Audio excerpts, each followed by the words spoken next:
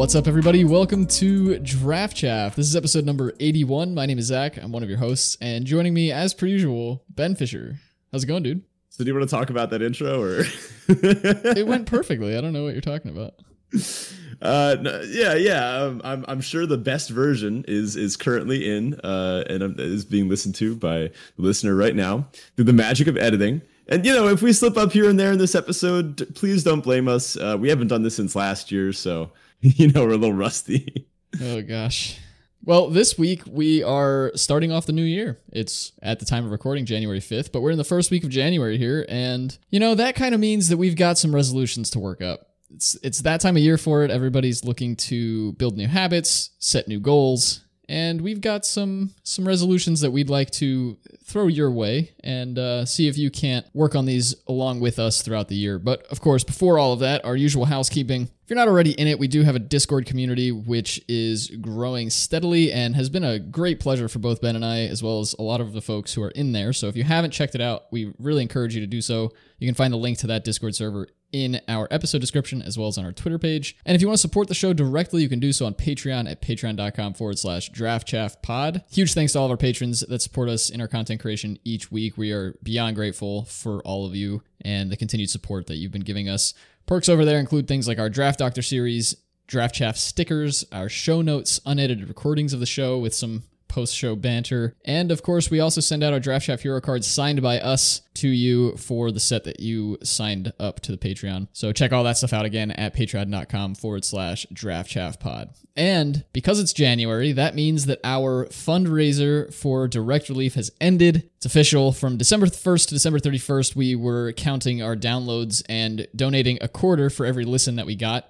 We had a total of 983 downloads for the month, which means that we're donating $245.75 to Direct Relief. So thank you all. That is 100% because of you guys listening, and we really appreciate all of the hours spent listening to the show throughout the year. So thank you so much for that, and we'll post something more official with the actual like donation page or whatever when we do that. And if you're welcome to join us in that donation and donate anything you can to Direct Relief. I'm sure they're going to be using it here in the new year. Totally. Yeah. Thanks everyone for listening to our nonsense. And I'm glad we've found a way to convert people listening to our tomfoolery into, well, Direct Relief, as it were.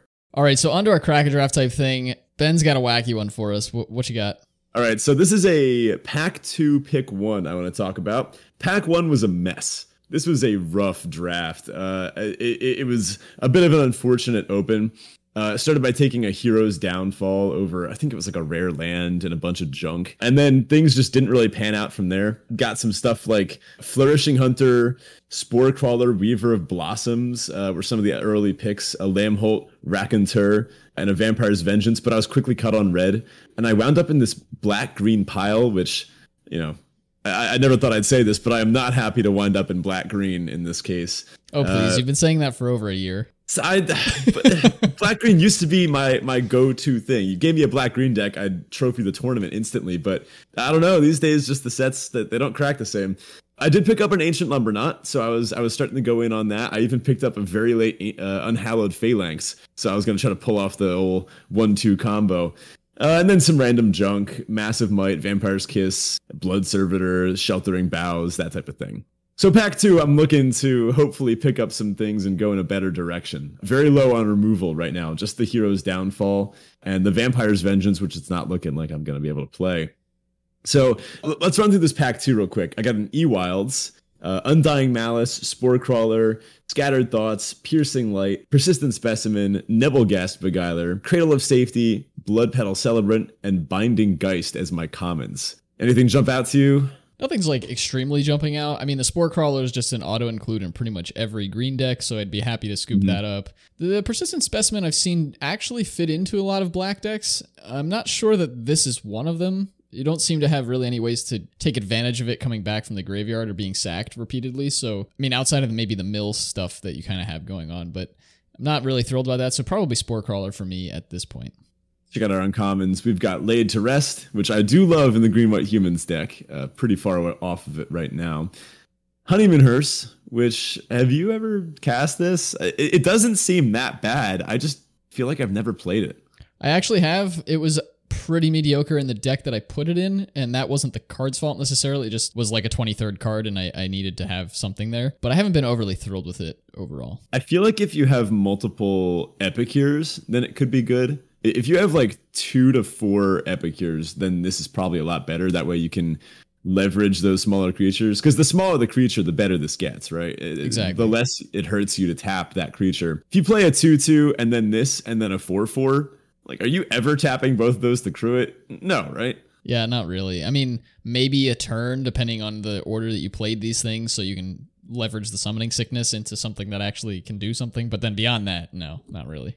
Last uncommon is Cobbled Lancer. It's the 1 blue zombie horse, the 3/3. Cool card. I really like it in some blue decks, but again, pretty far away from it here. It's probably still in the Spore Crawler at this point, right? Yeah. Well, I have some good news because there's a bomb in this, and it's Edgar.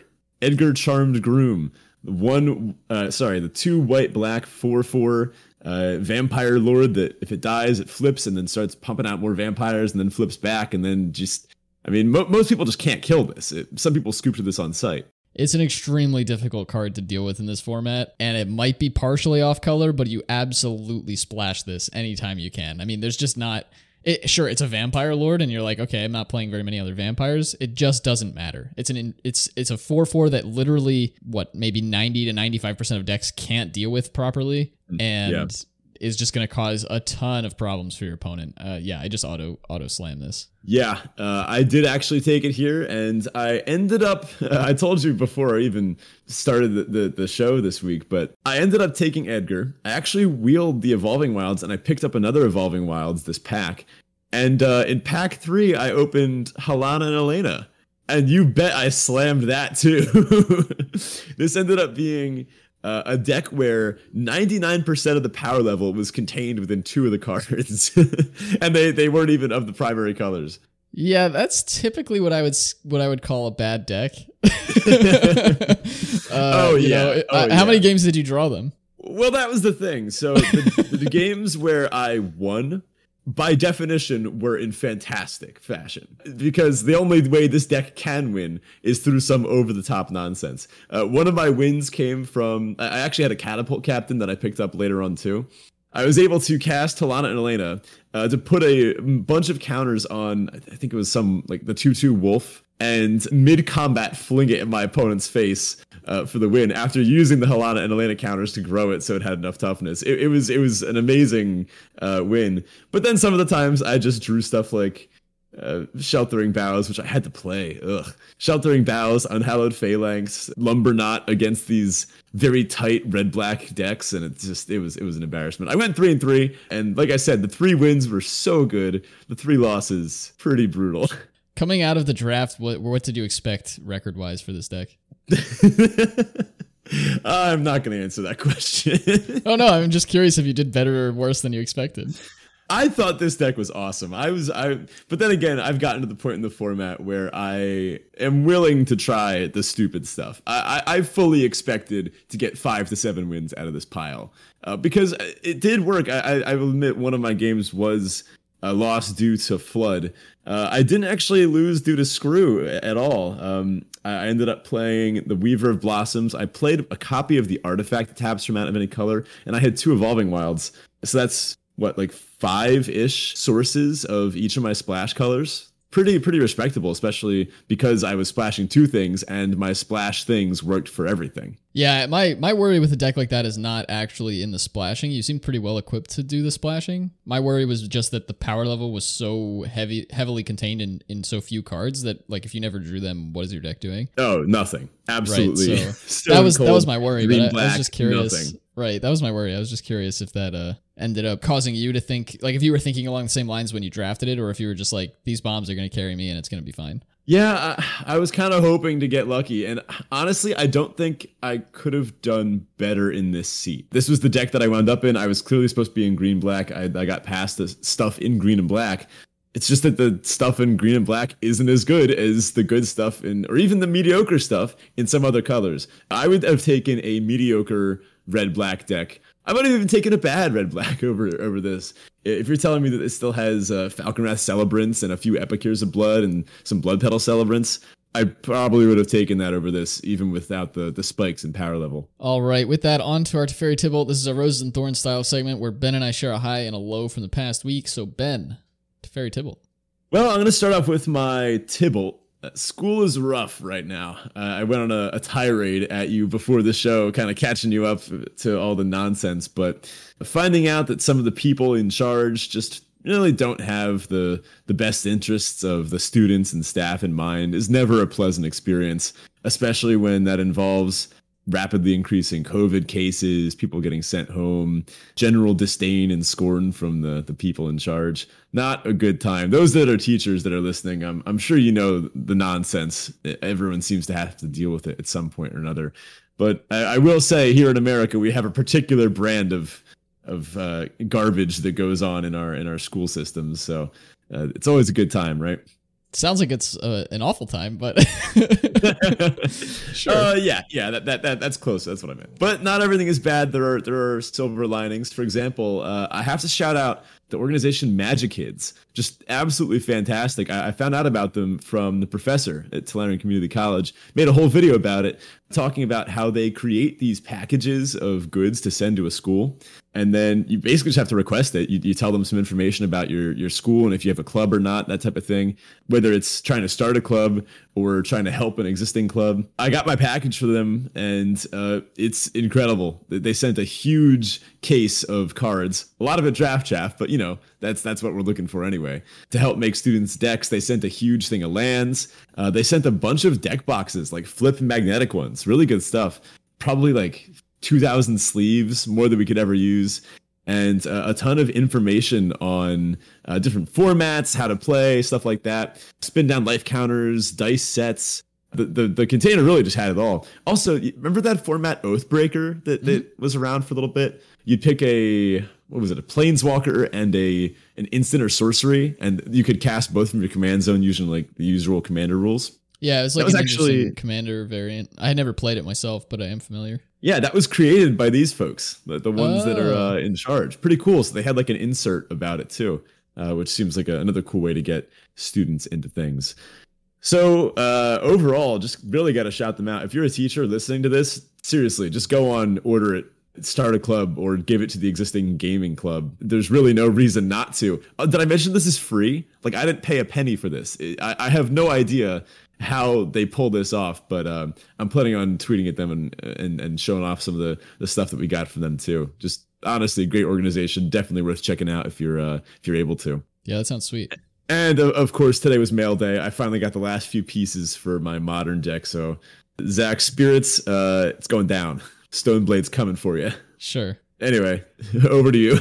All right. Yeah, right. So my Teferi this week is that my vacation is underway. Finally getting to that. It's been kind of pushed off a little bit due to the way some of my contracts with work were shaking up, but finally able to take the time and enjoying it quite a bit. I went down to see my parents for a little bit. Just missed Ben. We were like kind of passing each other because we grew up in the same hometown. But yeah, I went to see them. Got to spend some time with the family. That was great. Very relaxing. And now I'm back home, still maintaining some productivity. Happy to be doing that. I'm working on some content planning. Ben and I will probably do some sort of meeting in the next week in terms of content planning for the show. Yeah, so feeling pretty good. I've been using this app called Streaks. I'm not sure if it's available on Android, but it is available on iPhones. And it's basically just a way to help you track maintaining different habit streaks. And it's been really good for me. I've been using it to try to get some of my, I'm not really trying not to focus on goals this year, but more focus on putting processes in place that will eventually reach certain goals and like enjoying those processes so that I don't stop them. And this app has been very useful for me in terms of making sure that I'm continuing to do that. So that's been pretty cool. I'm happy to be doing that. One that I'm not tracking so well is that I need to eat better.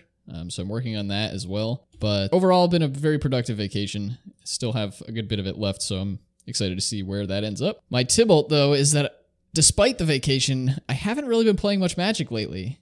And I've noticed in myself that this is something I get to basically every set. There's a certain period where like I'll play a good bit of the format and then I'll just stop playing it entirely. It's not even like one draft a week or whatever. It's like I just stop until the next one comes out. Mm-hmm. I'm not even sure how many drafts I'm doing these days before that happens, but it's not very many overall, if I'm honest with you. Maybe that's some kind of indicator about the quality of the sets or your enjoyment of them. Could be. Let's see. It looks like I did a total of 18 events in Val. 2 of those were the open, and one of them was a sealed. So basically about 15 drafts besides the opens. So yeah, that's fine. I guess a little over a dozen there. Probably should be a lot more, but given that I make content on the stuff, but it's okay.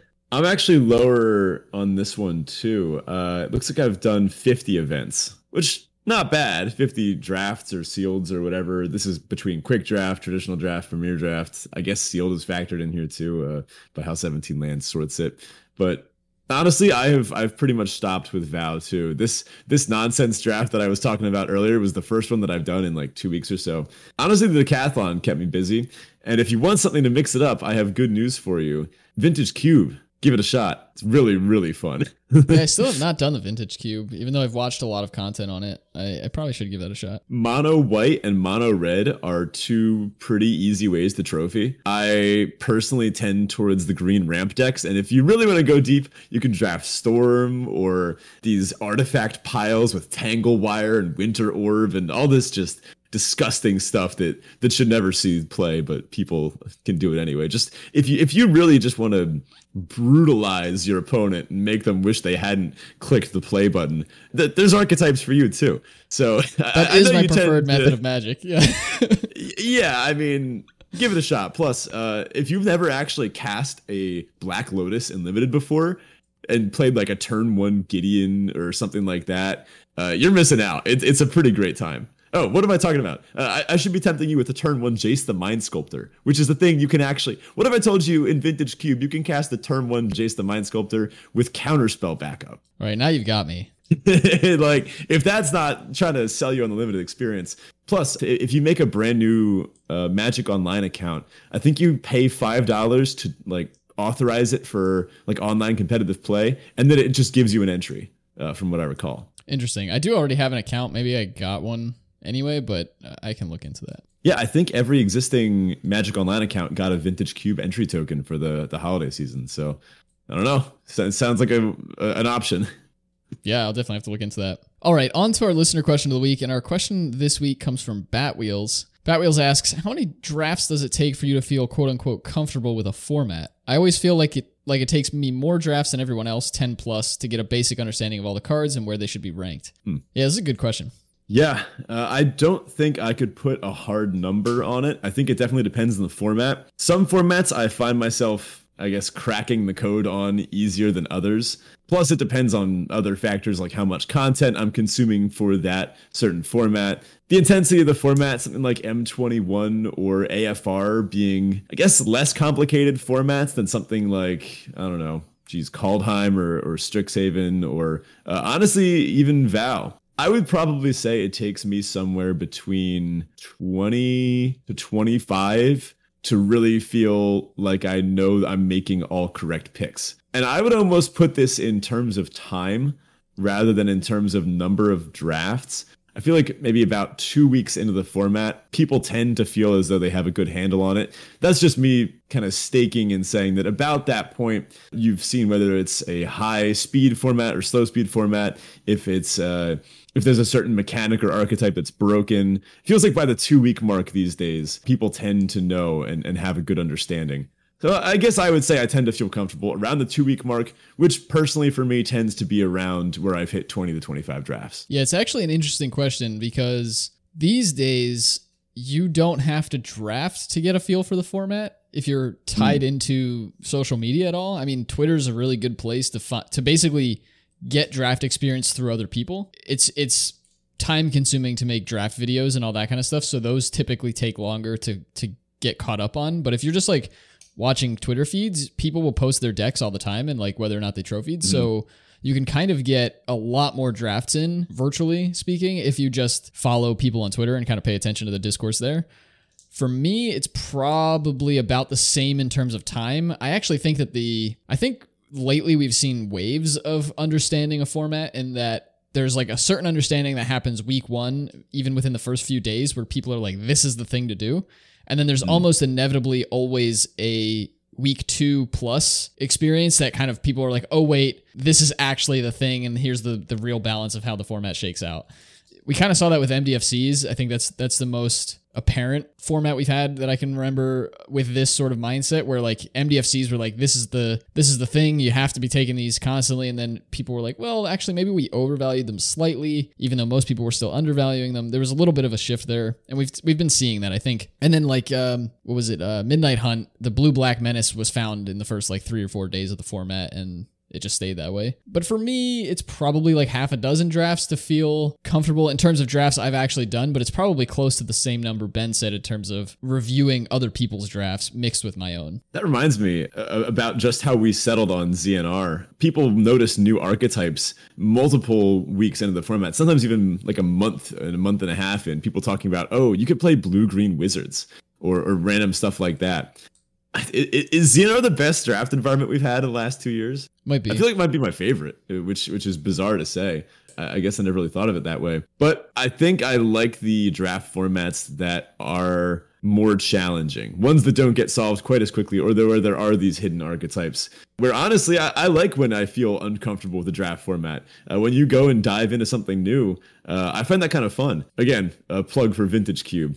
If you ever want to feel uncomfortable with a format, man, I feel uncomfortable with Vintage Cube. I don't know what the right picks are, but that's a fun challenge. Yeah, I found myself being excited about a challenge when I feel I know I can get through it. A lot of times in the past, before we started this show, actually, new draft formats put me off because I didn't know the cards, I didn't have the time, or I didn't think I had the time to learn the cards up front. And then like when I'm seeing a new pack, I'm just like, I don't know what these things do. I don't know what I should be trying to build them to. Whereas doing the show has forced me to look at the cards ahead of time and find the time to do that. And then when I sit down for the first draft, I'm excited because I know what the pieces are. I may not know what the puzzle looks like yet, but I know what the pieces are, and then I can kind of use them to put the puzzle together.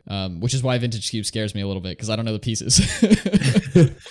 Pretty killer analogy there, though. That's pretty good. I can tell you the puzzle that it makes, and it's a beautiful, disgusting, value and fun-filled image. So I recommend it. All right. Well, speaking of putting these puzzles together, one thing that we talk about as limited players and a lot of other content creators talk about are level ups, right? Everybody wants to know, how do we get better at this? And one of those things we're trying to approach this year, being that it's the new year, are resolutions, things that we can put in place as sort of targets to hit in terms of our limited playing and or skill and or insert value proposition here. I tend to prefer my spells to resolve in Magic. I know you might say the opposite, right? Oh, I prefer my spells to resolve as well. I just don't want yours to. Yeah, okay. So it sounds like everyone prefers their spells to resolve. I like when my resolutions are nice and smooth, nice and easy, nice and uncounterable, if you will. There's some copies of uncounterable spells in some of my decks just to spite some of my blue playing friends. Zach it's at me. The head of them. Yeah. But when we make New Year's resolutions here, we should try to make them pretty uncounterable, don't you think? Yeah, I think so. I mean, that's actually one of the biggest problems with New Year's resolutions is that people get all gung-ho about it's a new year, we get this new chance to do everything, when really it's just another day. You know, nothing is changed about you in particular. And frankly, we're bad at building habits. People are bad at setting goals and reaching them if they're not set correctly. So we want to walk through a handful of resolutions here. Actually, our top 5 resolutions for our limited gameplay and or drafting skills through 2022, things we hope to improve on, and we hope that you can get something out of this as well and maybe improve your own game as well. Oh, and I think we can hold ourselves accountable. Now that we're, putting this out there, all of these are going to resolve, Oh, yeah. Yeah. I mean, it's the whole building in public thing. Now we're on the hook. People are going to call us out if we don't do it. Yeah, exactly. Plus, I love Veil of Summer. Summertime is going to be good. I'm sure we'll have the summer to check in on all this. This is a long form pun, I think, but because Veil of Summer makes your stuff uncounterable, I genuinely love that card. I don't know why people were all like, "Oh, you got to ban this. It makes my cryptic commands worse." They're already bad. Get them out of here. Wow, I feel attacked. You should. Veil of Summer was made to spite people like you. All right, let's get on with these resolutions. Number 1 here is to review and reflect on our gameplay. One of the things, I mean, we've talked about this before on the show, but one of the things that we find ourselves doing really frequently is playing games, going through drafts, and then either trophying or not, and then moving on to the next draft.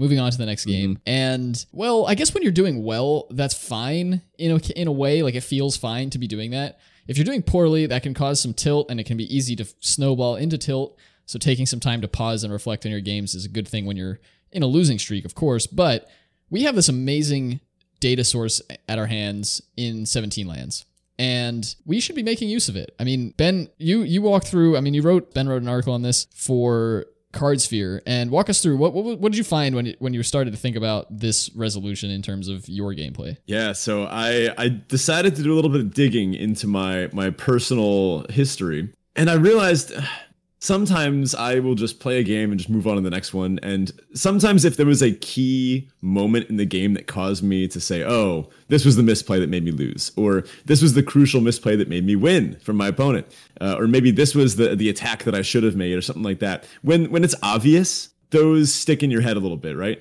But there are those points in every game, and sometimes they're not as obvious, and it might take a little bit of investigation to really uncover what happened and why the board ended up the way it did. Kind of as an aside, I like thinking about when I'm making and playing a deck, what will the board look like when the game ends? What should my side look like? What should my opponent's side look like? How should that inform my gameplay? So I decided to go back and look. I have actually lost well over 1,400 games of Magic in 2021. So 1,400-ish games of Magic, just losses for me, which is a lot of losses. And honestly, I'm pretty happy that I've gotten to play that many games of Magic. I jam Arena a lot. It's one of my favorite games ever made, just to have access to on my PC. When I'm just like, I don't know, having dinner, having a snack, I'll fire up some games, play some stuff. That's a lot of losses, though. I will also mention I won well over 2,000 games, but who's counting? Crunch the number on your own if you want to. I'm not ashamed. But I think those losses, probably around 95% of those losses and those wins, to be honest, I just go on to the next game.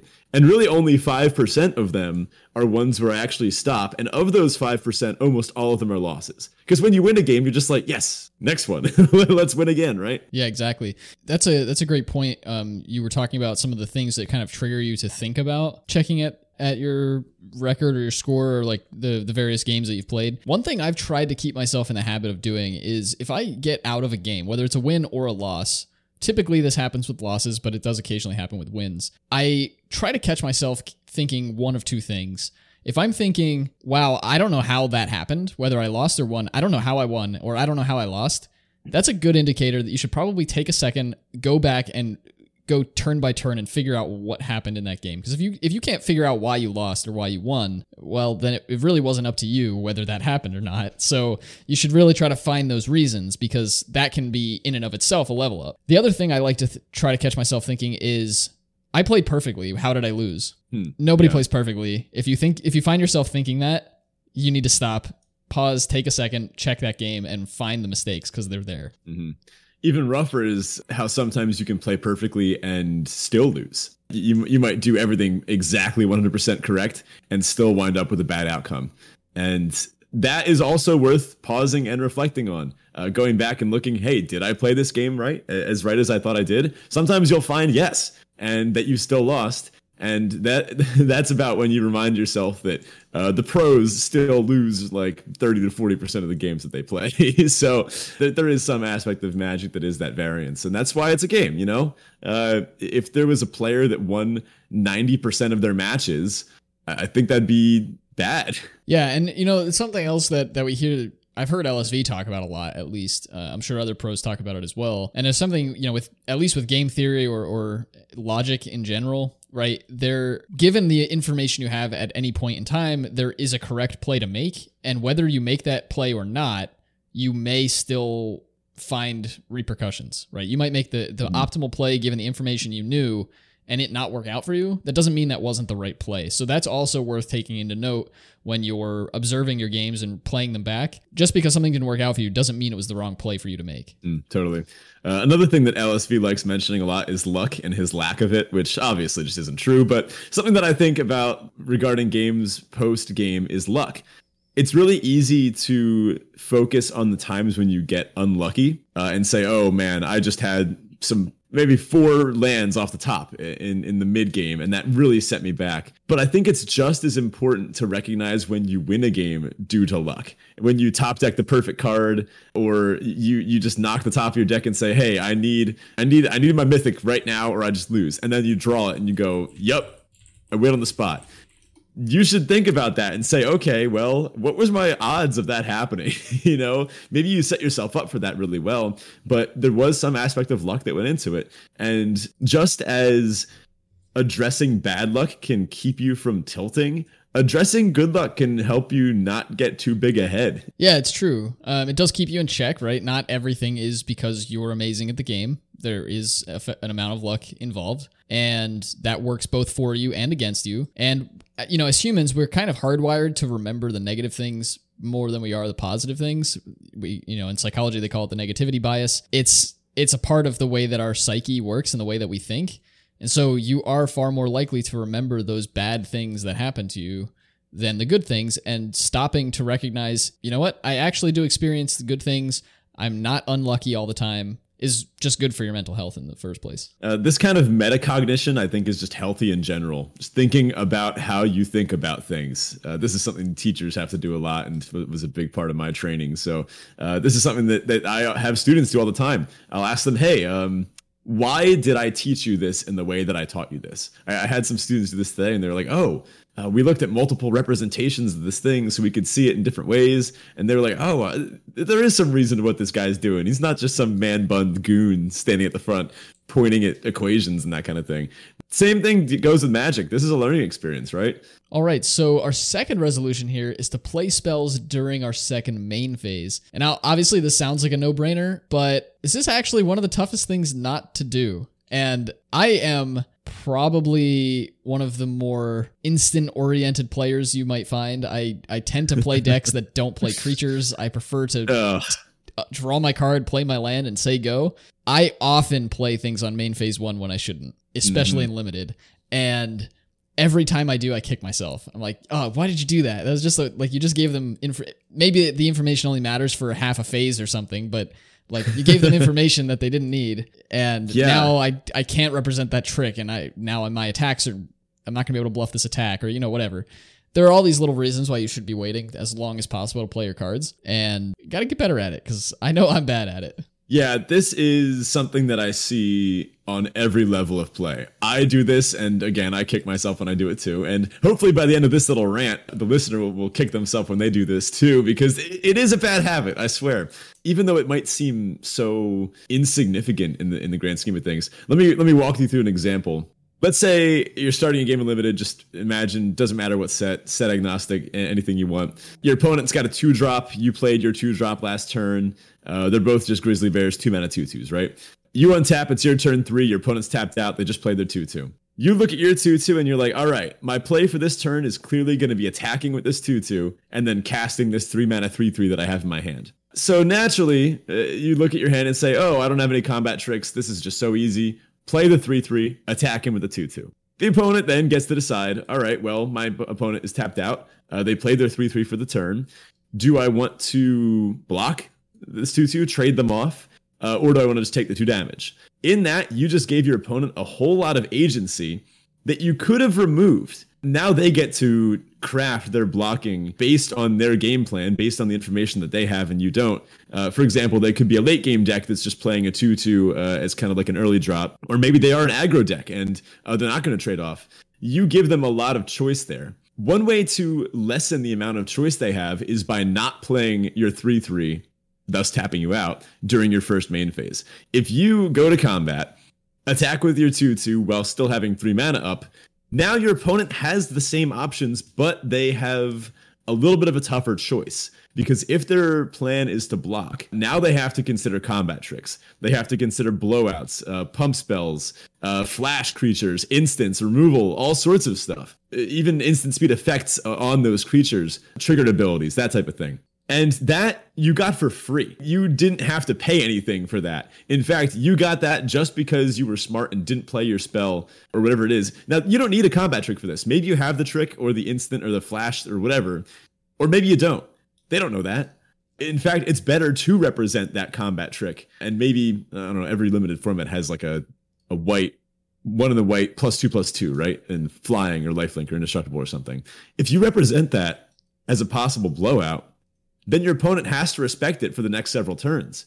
Maybe when they play their 3/3 next turn and you attack again with your 2/2, then they go, wait a minute, last turn they represented having this potential combat trick. I don't know if I want to block with my higher value 3/3. I'm just going to take the 2 damage. And then you, as the potentially aggressive player, get paid off for getting in for that damage. So overall, best to play your spells in the second main phase, if possible. Your sorcery speed stuff, your creatures, that type of thing. Just because it gives you more mental power over your opponent. It doesn't reveal any information that you don't have to reveal to them yet. Now, there obviously are some exceptions to this. Alluring Suitor comes to mind as one of them. A lot of times it was more correct to play that main one, so you could swing in with 2 other creatures, flip it, get all the benefits of having that see 2 other creatures attack. There are exceptions, but typically you're giving your opponent way too much information by playing your spells early when you could save that information and kind of craft your game plan around playing them later. And really what you're trying to do here is manipulate the information your opponent doesn't know, or manipulate them based on the information they don't know. So as Ben mentioned, you might not have those tricks in hand, or you might not have a flash creature that can interrupt combat some way, but your opponent doesn't know that. And you want to take advantage of the fact that they don't, because, you know, it's that phrase that we come across all the time is like, show it to me. When you're in a position where your back is, you know, to a wall, and it's either make this move or lose, and I've got to make this move or I lose anyway. Show me the trick, show me the removal spell, whatever. You kind of want to get your opponents there, because then they're desperate and they have to do what they have to do. Yeah, a good general rule is to wait as long as possible to make a certain play. Now, that's the basic level 1 thing. For example, you might want to wait and use like a combat trick or a removal spell on your opponent's turn if it's instant speed and you have the ability to. But then again, there's also ideas like what if they draw the counter spell, or what if they have the protection spell? So there's levels to this one as well. But in general, in a case like this where you do have total control and you are making a play this turn anyway, just wait as long as possible to give your opponent that information that your play this turn is the 3-mana 3/3. Because who knows? I think that the better your opponent is, the more they are going to respect these potential combat tricks or blowouts or stuff like that. Yeah, it's actually interesting. A lot of times these sorts of higher level concepts are wasted on worse players, because worse players don't read into them the way that you want them to. They might just ignore it anyway, which is kind of an interesting aspect of Magic. Some of these, like, the more you level up, some of those level ups only really matter if you're playing leveled up players. Yeah, that's true. But that's why high level Magic is so much fun to watch and play, right? When you have that kind of mental conversation with your opponent. If anyone out there watches Ristic Studies, fantastic YouTube channel, just put out one about Gifts Ungiven, and Frank Karsten's fantastic use of it during the quarterfinals of a Pro Tour ages ago. Frank Karsten said that Gifts Ungiven is an entire Magic the Gathering game condensed into a single card, which I think is pretty fantastic. Something similar happens here when you have those micro mind games that happen in a single instance where you have to figure out, do they have it? Do they not? Do I respect that? How many levels are they on? This is why people like us like the nonsense of this. We love this aspect of the game. Next up, resolution number 3, using more mana than my opponent. The results are in. I mean, we've known this forever, right? But the raw data, thanks to some 17 lands, fantastic data wizardry. Shout out to everyone, Circovitz, who y'all are still doing great work. We now know for sure that there's a correlation between using more mana per turn than your opponent and, you know, doing better in the game.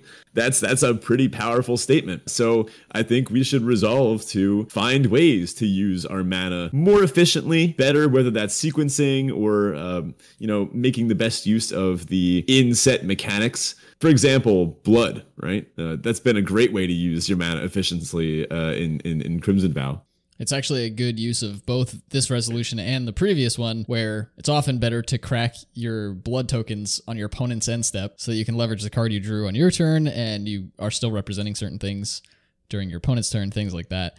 But yeah, it's true. We always had this sort of intuitive understanding that using more mana than your opponent led to more victories, but we do have the data to back that up now, and we've had it for a little while, and it's just clear that using as much mana as you possibly can throughout the course of a game increases your likelihood of winning. And so sometimes that might mean playing weaker cards on your turn such that you can play 2 curve rather than like, hey, I just drew this really bomby 4-drop, but if I play this card now, I can't sequence my 3-drop, 2-drop turn 5 play, and then my sequencing for the rest of the game is off. This happens a lot when you're playing early and you have like, you know, maybe 2 1-drops and a 2-drop or something like that, and you're trying to play out, you know, if you play the 1-drop turn 1, then you play the 2-drop turn 2, now you have like a 1-drop on turn 3 that you want to play, but you don't have another 2-drop to play with it, and then your sequencing kind of gets messed up, and you're like wasting 2 mana on turn 3. So, you know, sometimes you have to try to play those out. Maybe you wanted to wait, play the 2-2-drops on 2, play the 2-drop and a 1-drop on 3, something like that, and go from there. So this is just something to kind of keep in mind throughout your games, and maybe try it. I know Marshall at Limited Resources has challenged people in the past to simply just play such that you tap all your mana every turn and like kind of ignore any other sort of strategic choices between your cards. Just play basically like a game of solitaire with yourself where like tap as many lands as you can per turn and see how that does for you. It's an interesting challenge and one that I might actually try to take early this year as well, just to kind of refresh my memory as to how powerful it is to use all of your mana, and pay attention to that with your opponents. I mean, if your opponents are not tapping out, maybe they're on a back foot. Yeah, there's nothing I like seeing more than an opponent passing through turn 3 and then passing through my turn and just not using their turn 3 mana or their turn 4 mana. Oh, it's so juicy. Just as a reminder, we're talking about almost like mana density. Is that a good way of describing it? Like density per turn. So I love going 2-drop, 3-drop, 4-drop, 5-drop. It's nothing feels better than that, right? Of course, if you have to do like 2-drop, 3-drop, 4-drop, and then like a 2 and a 3-drop for turn 5 and that kind of thing, yeah, that's pretty good too. But if your opponent plays a 2-drop every single turn of the game and that's it, then there's like unused little pockets of their mana density in there that they're just not making very good use of. And according to the raw data, if you use more of your mana in that efficient way, you're at an advantage to win the game, just from the way that cards are designed these days, which I think is a good thing. This is a game of resources. Those that manage their resources most effectively should be rewarded. Yeah. Exactly. And that's also why you hear people say so often to leverage your life total. That's another resource that you have available to you that is there to be used. It doesn't matter if you win with 20 or 1 life, you still won. So likewise with your mana, make sure you're using all of it and do what you can to use it efficiently. Yep. And Wizards seems to be a big fan of printing mechanics that allow you to do this. We mentioned Blood, but Lesson and Learn and Foretell both played into this as well, allowing you flexibility on how you're going to play out your turn and whether you go get a different card from your lesson plan or one that costs the right amount to use the maximum amount of mana that turn, or Foretell so that you could maybe foretell 2 cards on turn 4, and then turn 5 you have this huge fluster of cards using the cheaper modes of those cards. Yeah, just lots of cool ways that they've been doing this, and honestly, they don't seem to be slowing down with these designs. I'm excited to see what else we get in the ways of this. Cycling, MDFCs, these count too. Yeah, one last thing on this one that I wanted to mention too. We've talked about this in terms of like playing cards out, but pay attention to the activated abilities your creatures have, because those are also ways to use mana. And we're not talking necessarily about card advantage here. We're talking about mana usage. So if you have a 2-drop and you have a creature with a 4 mana activated ability, you know, keep that in mind as well. Totally. Ooh, our next up is a good one. This is one of my favorites. Draft and play with the same plan. Nonsense. I draft with one plan and then I play with a completely different plan. Oh, man. Well, that's the thing. Everyone always says to draft with a plan, and then everyone always says play with like a plan or a goal or a mind. We've even talked about this via vector theory, right? But I think it's understated that they have to be the same plan. This probably deserves an entire episode to itself, right? Maybe we should. No, we can't skip this though. It's too good. We got to talk about it a little bit. We could do a little bit of a teaser, and then we can bring it back with a back to basics episode or something later on. Yeah. Okay. Let me just give you an example of a case that happened to me recently. I was playing a black-red mirror in Crimson Vow. My opponent was in the play, and they got off to a more aggressive start than I did, and I went on the back foot. I started blocking, which obviously was my mistake because my opponent is dropping these things like Bloodcrazed Socialite, Falconwrath Celebrants, these big beefy menace creatures, and filtering their hand with blood. Like, they have a very good attacking game plan, but so do I. Like, I drafted a very good black-red aggressive deck. And I asked my deck to do something that it couldn't. I asked it to block well, which the cards just aren't made to do. The vector doesn't point in that direction. It's not like a blue-green butts deck or something. So I asked my deck to do this thing that it didn't want to do, and it fought against me because it wasn't built to do that. You know, my cards were not good blockers. So I lost because I pivoted and I didn't do what my deck was made to do. I did not play with the plan that my deck was drafted around. I think I almost want to stop there because I do think this warrants an entire episode. I don't know. Let us know in the Discord. Like, comment, and subscribe if you think you'd like to hear an entire episode about drafting and playing with the same plan. I'd love to investigate this through vectors. Yeah, for sure. I 100% agree. You know, the last thing I'll just add here to kind of segue us into the next one, and we'll leave this kind of on the back burner for a future episode. Keep this in mind when you are drafting, that you should be playing with the same plan, and if there are clear holes in your game plan when you're drafting, you got to keep those in mind when you're playing the game too, and that comes into, can my deck pivot? That's something that's very important. It's why we see most decks, and we've seen this actually kind of start to shift a little bit, but in the past we'd seen most decks in Limited are basically just a variation of mid-range. There never were really aggressive decks, there never were really controlling decks, there were just slightly more aggressive mid-range decks and slightly more controlling mid-range decks. And one of mid-range's top, I guess, strengths is that it can kind of pivot relatively well from its original game plan if it's built right. So something to keep in mind. I mean, when you're drafting your deck and you're stuck between two different cards in a particular pick, well, do either of the cards play into my game plan? Which plays better? And do either of them allow me to pivot? Like, can I pivot with this card into something else? When I find myself up against a deck that's more aggressive than my aggressive deck, can I pivot into a mid-rangey sort of thing in order to stop them and then eventually beat them over the top? Something to consider. Last but not least, probably my favorite resolution, the one I'm looking forward to most, play more Cube. I think out of every Magic format, Cube has the biggest differential in between how often I play it and how much fun it is. You know, like, I don't get to play Cube very often. The Magic Online cubes aren't up very often. Magic Arena cubes aren't up very often. But I love every single Cube draft I do.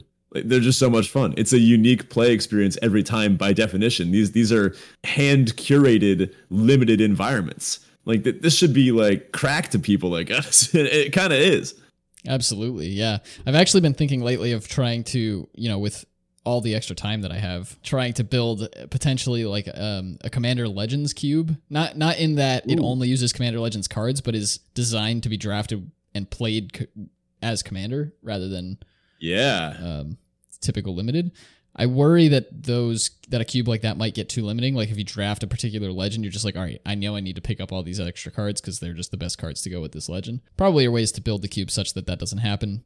But before I do that, definitely want to spice up the Draft Chaff cube and get that going because we've got a bit of work to do on that one. Yeah, for sure. I'm looking forward to revamping and adding and editing some things there. We do have a few new Butts cards that we have to toss in there too, and sure honestly, some new spiders as well. But there's something that I feel like I have to share. I was turned off from Vintage Cube for a really long time, Vintage Legacy, even sometimes the Modern Cube, because of the very high barrier to entry. And I'm not talking about the brutal Magic Online economy, which is actually much, much nicer than the arena economy. It's not bad at all. And in fact, if you trophy, I think you get back enough for 2 drafts or 2 more or something like that. If you go 2-1 in the Vintage Cube, you can re-enter. That's all that I need, you know?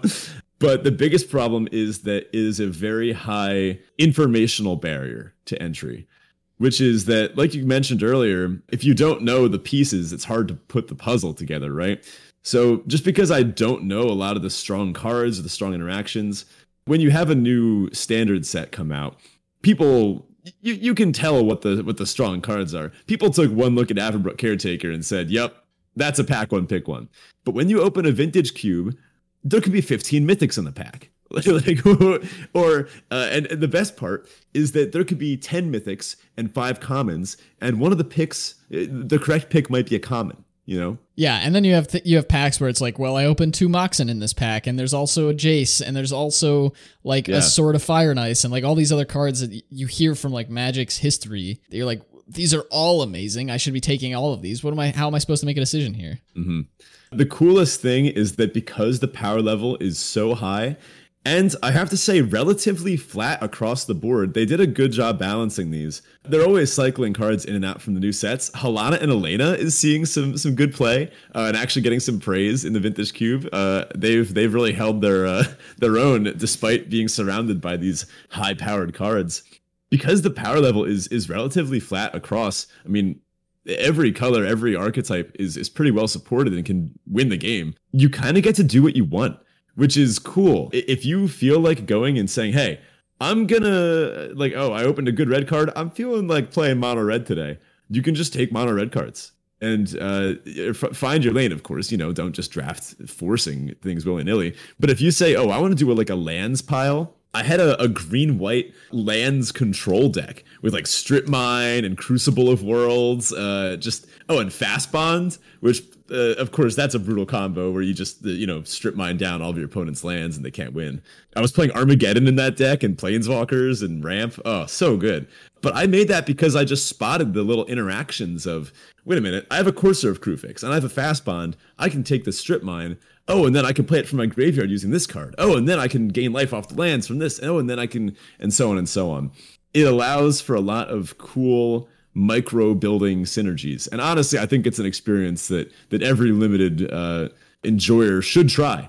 Whether you need to practice or do some research beforehand, I recommend watching a lot of like LSV and Marshall and Reed and all the greats. Watch them draft Vintage Cube. Look at what they do. Maybe don't watch one of LSV's Storm ones. Sometimes he goes off the deep end, but just watch someone draft mono green or mono white or mono red or one of these like teamer piles. And you'll learn a lot and you'll get a good example just from watching an expert. Yeah, LSV's Storm drafts in Vintage Cube are extremely deceiving. He makes those decks look like a dream to pilot, and they are not. They are not easy.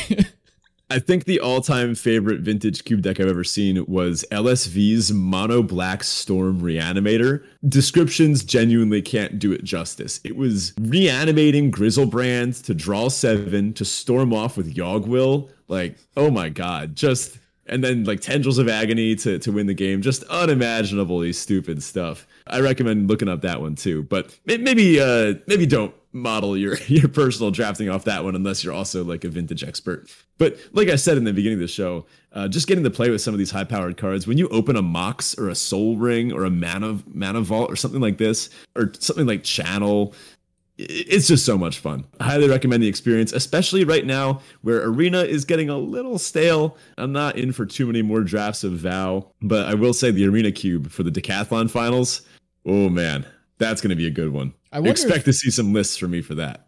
I wonder if they're going to publish the Cube list before the finals. I would imagine it's a different Arena Cube than the last one we saw. They typically will make changes every time they release it to the platform. Same with Vintage Cube. Like they are cycling cards in and out depending on what sets are popular and what cards are seeing play. So I imagine it's going to be a different Arena Cube than anybody's played thus far.